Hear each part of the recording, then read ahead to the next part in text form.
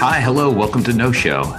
Jeff and I this week have a very special topic, and it is inspired by a trip that I took recently. I went to Boston, Massachusetts in winter, always the best time. I just went to a thing called the MIT Sloan Sports Analytics Conference. And it's now become this famous conference that a lot of, sports teams go to and tech companies, and you get to kind of see celebrities and you get to see people like Malcolm Gladwell, and you get to see all these different kinds of folks talk about the intersection of sports and data and money.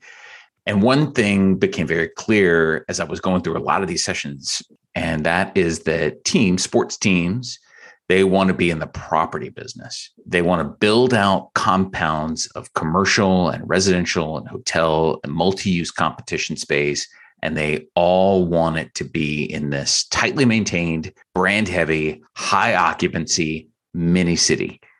I think over the last 20, 30 years or so, there's been kind of a trend in kind of corporate thinking, I guess, that you want to divest yourselves of those kinds of things. Like as Jeff and I have talked about on the pod before, like Marriott doesn't own the vast majority of the properties that it is affiliated with. It licenses out its name because when you have to start dealing with property, you have to start dealing with things like rent. Got to deal with the physical plant of it. You got to deal with water and electricity and guest complaints and all that kind of stuff. That, I think, especially for entities like sports teams, has changed.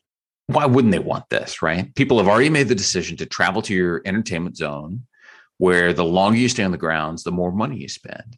And as Jeff and I were talking about this over the last week, it reminded us of some place magical that just happens to be celebrating its 50th anniversary. That's right, kids. This week, we're going to Disney World. Controlling every asset in a neighborhood, tracking all the data points around purchasing and fan behavior, getting considerable tax breaks and decision-making power to do so. It's a logical step for all these teams, and especially teams that are flush with cash and cash that it is, I think, increasingly coming from private equity. Which also conveniently has connections to real estate and entertainment and business improvement organizations. And all of those forces make these kinds of decisions to expand and make these little mini cities feel really obvious. But there was a time where it wasn't that obvious. We live in an age where the scale of Disney World now is being attempted. You see it in Legoland, you see it in Universal Studios, Google campuses, but they're nowhere near what Walt Disney and Disney World was able to do. And it speaks to how unusual Disney World was and is. Isn't that right, Jeff? It is. Nothing compares to Disney. Let's start with a few numbers, right? Orlando Metro, the impact of the mouse when Walt Disney arrived with this project, Orlando is about 300,000 people. It's now 2 million people. The property itself, owned by Disney, is 27,000 acres, 40 square miles. They do about 50 million tourists a year to Orlando. And this isn't something I've seen in any metric, but how many of those visitor arrivals have something to do with the mouse, right? And I think taxpayers, and by the way, taxpayers are people like you and me who go there. They really are the voters, right? They go there and they fund everything in all of Central Florida. Also apocryphal, Jack Kerouac died in Orlando, which, not to be morbid about it, but yeah, his mom lived in Orlando. And was he supposed to go to Disney the next year? I know. He died. When did he die? 69, maybe? So I think construction was going on, but it's like, oh, wow, that's metaphor for America, baby. When Uncle Walt had this idea in the early 60s, I think he looked at the unchecked commercial development that had sprung up around Disneyland and Anaheim. That's one of the things that I think people don't quite appreciate. I think they always kind of feel, because we live in such a Disneyfied world, and a world in which Disney has essentially, since the late 80s, has kind of been on this march to just control things. We don't realize that there was a time in which they maybe didn't have that kind of level of control. Around the Disneyland complex in suburban LA, there'd been a tremendous amount of clutter around what his vision for Disneyland should have been.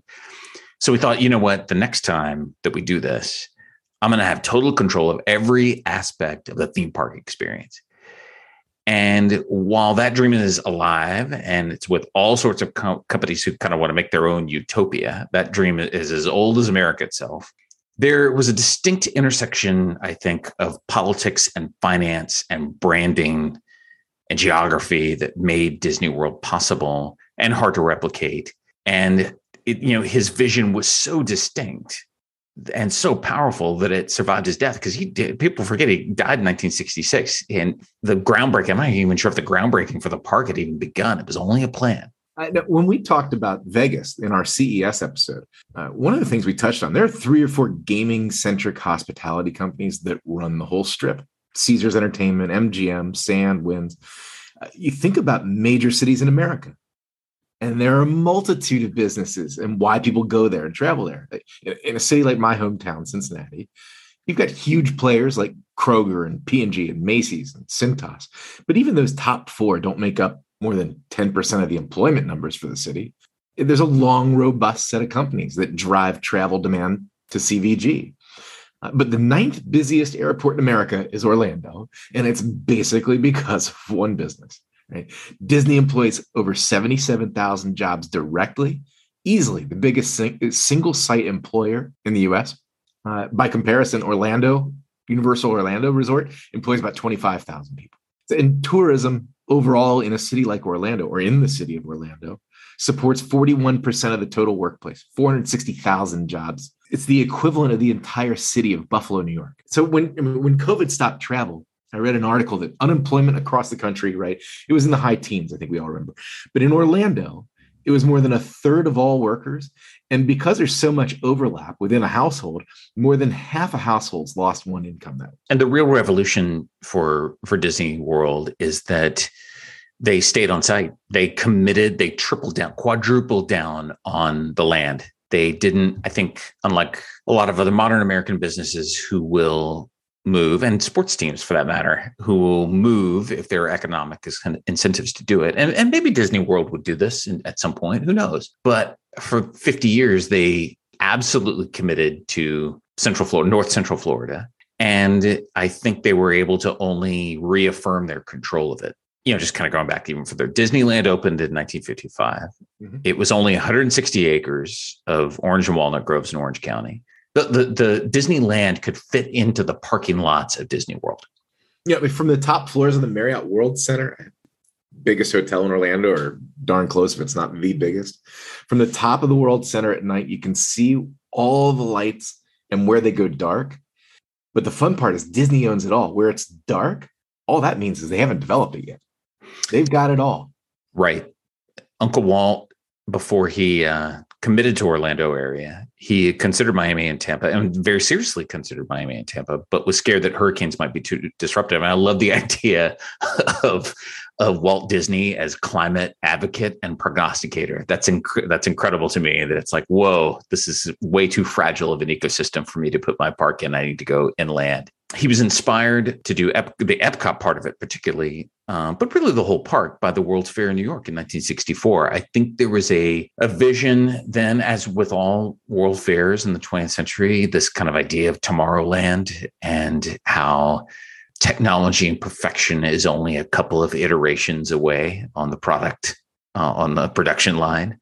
But then he also looked at the fact that only 5% of the visitors who were coming to Disneyland were coming east of the Mississippi. Yeah, I mean, only the Griswolds were going to drive all the way from Chicago to Southern California. Yeah, and he was, yeah. And again, he hated all the businesses surrounding him in Anaheim. It was like, I've done all this work politically. I've done all the deals that I needed to make this happen. And then everybody else around me in suburban LA is taking advantage of my hard work. And of course, the tax structure in Florida is very different than it is in California. Florida is still well known for having no state income tax. The state generates all its income on sales tax, death tax, and of course, tourist taxes. The annual economic impact just for Central Florida was $75 billion in government receipts from tourism. Everything, right? That's tickets sold to park, vendors, food suppliers. That's not just Disney stuff, but $75 billion from tourism. Orlando's tourism industry took in, I think, $6 billion state and local tax in 18. They also have one of the strangest urban private. I shouldn't say this anymore because I'm sure other entities have been able to finagle this out of city and state governments. But they had, I think, a landmark arrangement with the state, and they created this thing called the Reedy Creek Improvement District. Reedy Creek was essentially created by Disney and the lawmakers of Florida at the time to have its own police force, its own fire department. Reedy Creek has taxing power. It has total control over the building code. It was unprecedented. Disney can issue their own liquor licenses to themselves.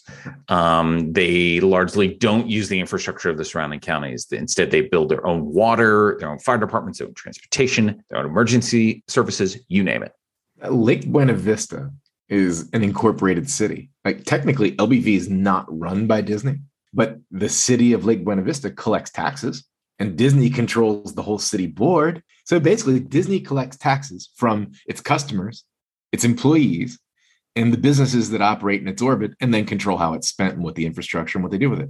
In 2019, 9 of Orange County's 10 largest taxpayers were classified as tourism companies: Disney World, Universal Studios, and then among others, Marriott, Hilton, Hyatt, Wyndham, Westgate, the whole list. So Disney gets to collect all those taxes, LBV gets to collect all those taxes.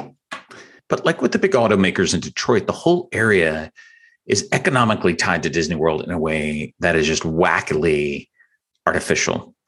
The hospitality ecosystem in Dallas or Boston or Bozeman is just that. It's this interlocking system that depends on culture and sports and business and the economy and weather and coffee shops and food scene and just about everything. Orlando, no. The mouse controls everything. Whenever they raise their rates on anything, it ripples through Central Florida hotels like a tsunami. Most of the development, even if it doesn't appear to you while you're in Orlando to be something Disney related, most of the development is based on 100-year land leases. So real estate developers of the hotels and shopping centers and strip malls and residential apartment complex subdivisions, they're all built on Disneyland. You go to buy a house. You work for Disney, you want to buy a house, you're probably buying it on Disneyland. You're giving your money right back to a lender that might be controlled by Disney, paying off Disney for that land that you may or may not end up owning. Disney controls, not just through taxation and through land. They actually get involved in how buildings are run. So when I look at how the physical building or a website or marketing material for the businesses kind of in the orbit of Disney puts those businesses in a real pinch too, right? If you want to use the term Magic Kingdom or Epcot Center, you're going to get flagged and you're probably going to get a letter from legal. So when it comes to demand generation, though, Disney's brilliant.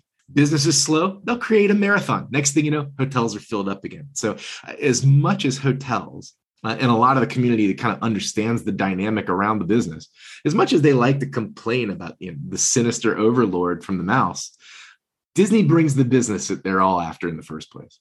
Disney's revenue management focus is less about sleeping rooms and more about creating wait times, right? So it's staffing F&B outlets based on ride times.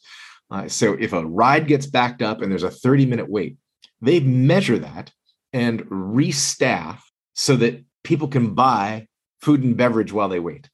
They're putting more effort into things like that to ensure extra foot traffic that goes through their gift shops. Right? When we talk about Vegas and how everything goes through the casino, you can't get out of a ride at Disney without walking through the gift shop. But do they intentionally back those things up a little bit to make sure that the crowd stays a little longer in the gift shop, to make sure that line for that ride, they slow that down just enough to make sure the line goes past that extra concession stand that they want to sell a little bit? Yeah, probably. There is a great series of articles on Medium by the author Cory Doctorow, who did a great book 20 years ago called Down and Out in the Magic Kingdom, which we'll post in the notes for the show, that talk about this very idea. And yeah, it's really fascinating to watch how it's evolved over the last 50 years, just in thinking and in cost. Disney World essentially functions as the static environment. Disney properties are able to thrive because of this total control, which kind of goes against the central tenet of innovation and capitalism, for that matter, which posits, at least on the surface, that real progress happens politically, economically, technologically, when you have a bunch of players all involved in sharing ideas. We're all on the same page here, and we're moving towards one thing. But Disney, I mean, I guess to some degree does that. But like when you just look at the island of what Disney World is, Disney makes vastly more money on non-hotel revenue streams. Like Las Vegas casino hotels, in Vegas use the sleeping room as a way to capture a casino player. You're going to come here, we're going to get you for 170 for the night, and then you're going to go downstairs, you're going to play the tables, you're going to go to the restaurant, you're going to go to the drinks, get drinks, you're going to go to the show. And that now makes up way more of a part of the stream than you just, go in and sleep in there for the night. And this attitude kind of suppresses the marketplace since hotels require rate growth to drive profit. Orlando hotels, right? You have to look at Disney as this titanic force, but it's one you cannot compete with. And not just because of its scale. Disney shares no hotel statistics, right? I mean, you listen to Disney's earnings calls. It's all about the entertainment business, which is really what they see themselves in. Like you said, the gaming industries rarely talk about RevPAR. They talk about how much, what their profits were, and they'll make as much from retail as they do from sleeping rooms. Same thing at Disney. Disney and Las Vegas resorts are the only exceptions that I know of in America that don't report to STR. They don't give their sleeping room data to the industry body. Why don't they do that? Well, because they frankly don't have to. They don't. I think what it really shows, Matt, is how they view the hotels in their orbit. They're not competing for the sleeping room guest revenue. Just like what you said, they're competing, get them into Orlando because they're coming to our park anyway, and then capture all that revenue when they get there, right? And if it's not through the ticket entry cost, then it's going to be on the parking, and it's also going to be on the gift shop. It's going to be on the fast track, to get to the front of the line. You want to pay a little $50 extra, we'll put you at the front of the line, right? They'll make more money on that kind of stuff. Of course, Orlando was the, for a while there, I don't know if this is the case now, but it was the all-time heavyweight champion of timeshares, Central Florida. And I remember, especially in the 80s and 90s, I feel like timeshares sold themselves on proximity to Disney World. The timeshare market's probably a bigger drag on the hotels than the mouse. At least the mouse is a demand generator, right? Timeshare volume in Orlando, I think there are about 450 hotels, but 350 registered timeshare units or complexes. Hilton Grand Vacations, headquartered in Orlando. Marriott Vacation Club International, headquartered in Orlando. Wyndham, you name it. All the big heavy hitters, all in Orlando for this reason. So between Disney that shares no data with Star and the timeshares that are technically outside of the industry, hotels are basically blind to 2/3 of the overnight stays that go on around them in Orlando. That's got to be such a burn for other hotels because they complain so much about being, well, maybe not so much. That's an exaggeration. But I can't imagine they love being subservient to the mouse. But then they have to kind of pay the rodents its due, right? I mean, like Disney is the generator of all things commercial in the area. No doubt. Managers of timeshare, part of the problem is not just a lack of data. It's the model itself too, right? So Disney's using its sleeping room to drive people into the park and make money that way. Timeshares, while they're making money on the overnight stay, it's a very different model and hard for a hotel to compete with. Managers of a timeshare get paid for occupancy. They don't care about rate. The incentive's not there. So a timeshare owner has basically three options with their property. You either use it for yourself, you trade it in for points, or you have the timeshare management company list it and sell it for you. And so a timeshare manager gets paid on the nights they rent out for you. So whether they're doing it $70 a night or $100 a night, there's no incentive for that timeshare manager to really push the price. And that suppresses the price all around the city. If there's no incentive for 350 units and you've got 450 units, right? That big glut of inventory that's never incented to get price up has pretty much left Orlando without rate growth for 15 years. Have you ever been to Disney World?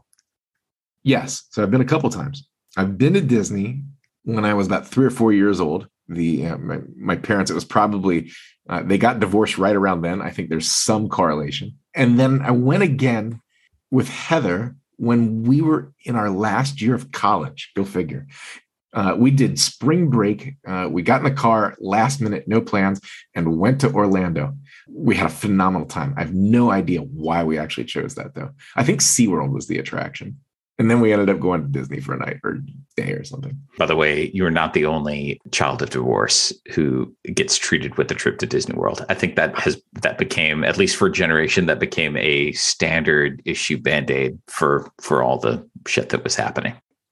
Well, guess what? You'll have an opportunity to experience something completely new if you decide to go back to Disney World, because it's been in the news a lot lately. It just opened a couple of weeks ago.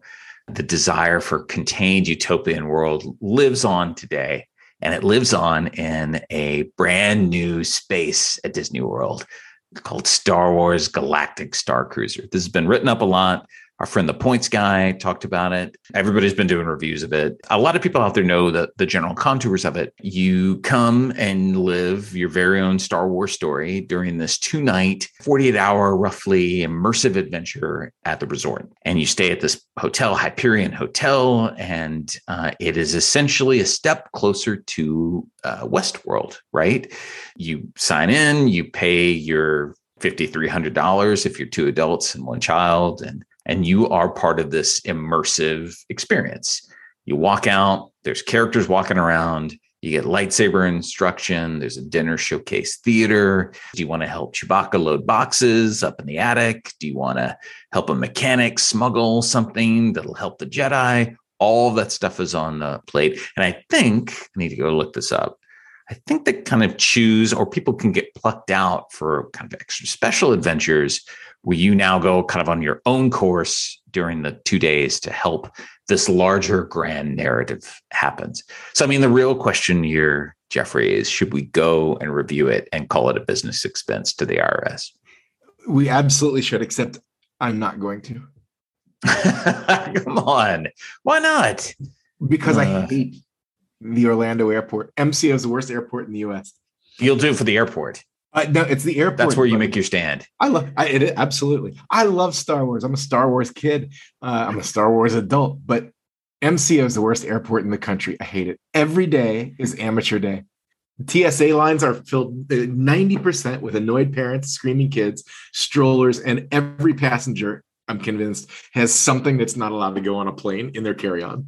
Which leads me to my question of the week. Every week, I come up with a question that Jeff has not heard. Jeff, congratulations. You have just been awarded a free Disney-themed wedding on one of the properties. This is a big thing. I don't know if anybody out there has ever seen Disney Fairy Tale Weddings. It was a show that kind of goes into all the different experiences that can happen to all the Disney properties. People want to get engaged, get married, and you can do it in all kinds of different themes.